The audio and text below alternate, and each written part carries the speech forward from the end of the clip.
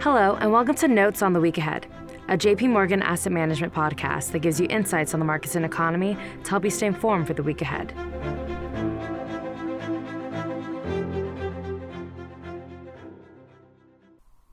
Hello, this is David Kelly.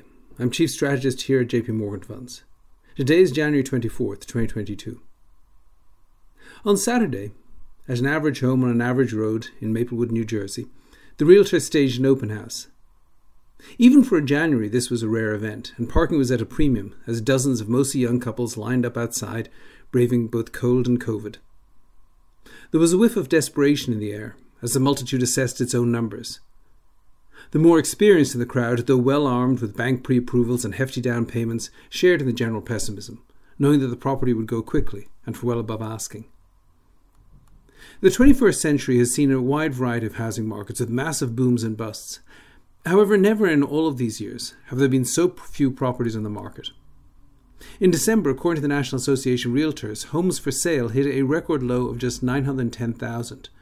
This compares to 2.5 million homes in the average month in 20 years before the pandemic, and 2.2 million homes in the average December over the same period. The pandemic has clearly contributed to this shortage.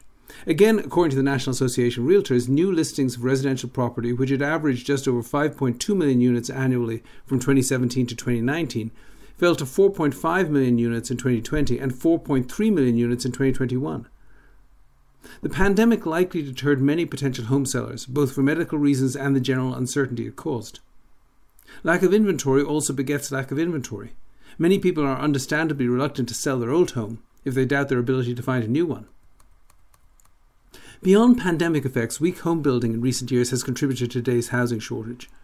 From a peak of almost 2.1 million housing starts in 2005, starts plummeted to under 600,000 in 2009.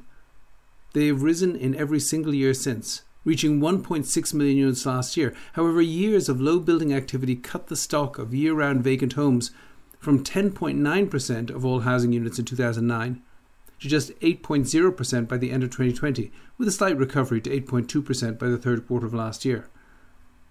The 2009 peak reflected a bubble mentality, and a reasonable equilibrium level is undoubtedly much lower.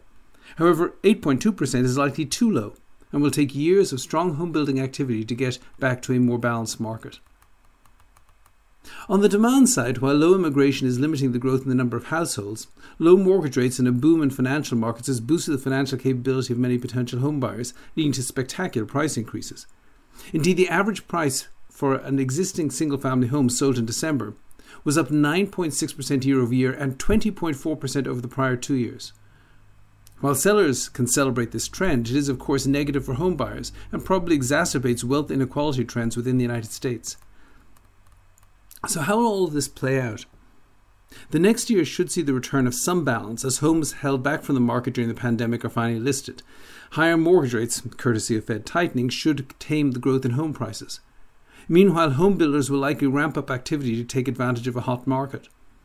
All of this being said, shortages of building supplies and construction workers will constrain the growth of new houses, and it will take some time to absorb all of today's discouraged house hunters. The bottom line is that while we may now be passing the extremes of low inventories and high price increases, absent a recession, the long road back to normal could keep home building strong for years to come.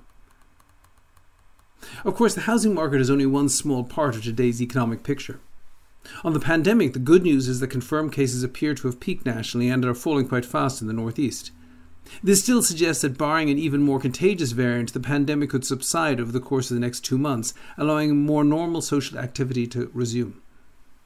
The bad news is that Omicron has clearly inflicted a significant hit on the economy in January.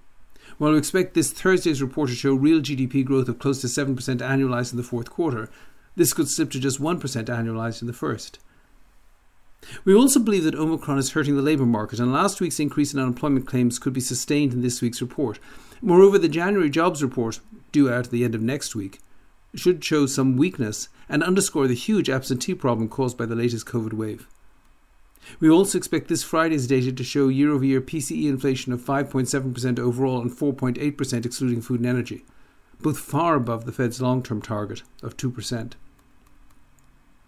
The Fed will hold its first meeting of the year on Tuesday and Wednesday. Despite high inflation, we don't expect a policy move this week, as it really is too soon to tell how the latest pandemic wave has impacted the economy.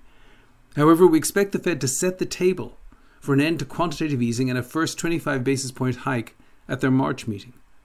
In addition, Chairman Powell may well shed further light on the timing and potential pace of quantitative tightening, which we now expect to begin later this year. For markets, the Fed's growing hawkishness is a clear warning sign of higher long-term interest rates ahead. Inflation is now running at an almost 40-year high, and the Fed's actions in recent years have clearly fueled speculative asset bubbles across the financial markets.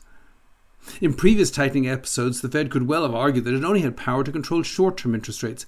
However, the Fed's balance sheet now contains $5.7 trillion in treasuries and $2.7 trillion in mortgage-backed securities. Given the size of these assets relative to the respective markets, the Fed surely has the ability to boost long-term rates as much as it wants, just by adjusting the pace at which it reduces its holdings. Economic historians in the decades to come will likely conclude that the Federal Reserve kept long-term interest rates too low for too long after the Great Financial Crisis, thereby contributing to asset bubbles and eventually more general inflation. However, that being said, the Fed needs to be careful not to overdo it at this stage. The classic monetary mistake is to overreact late. Provided the Fed can avoid this, a steady increase in long-term interest rates in a slow but steady economic expansion could gradually resolve the asset bubbles and relative valuation distortions that pervade financial markets today. For investors, the key will be to focus on those areas of markets such as US value stocks and international stocks which have not been caught up in the Fed-fueled frenzy, and maintain broad diversification in case something goes wrong with the Fed's attempt to achieve a soft landing of a pretty unbalanced economic plane.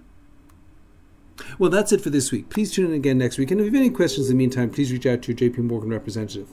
This content has been produced for information purposes only, and as such, the views contained herein are not to be taken as advice or recommendation to buy or sell any investment or interest thereto.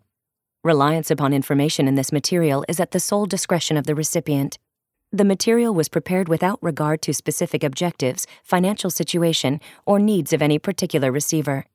Any research in this asset has been obtained and may have been acted upon by JP Morgan Asset Management for its own purpose. The results of such research are being made available as additional information and do not necessarily reflect the views of JP Morgan Asset Management. Any forecasts, figures, opinions, statements of financial market trends, or investment techniques and strategies expressed are those of JP Morgan Asset Management unless otherwise stated as of the date of production. They are considered to be reliable at that time, but no warranty as to the accuracy and reliability or completeness in respect of any error or omission is accepted. They may be subject to change without reference or notification to you. JP Morgan Asset Management is the brand for the asset management business of JP Morgan Chase & Company and its affiliates worldwide. JP Morgan Distribution Services Incorporated. Copyright 2018, JP Morgan Chase & Company.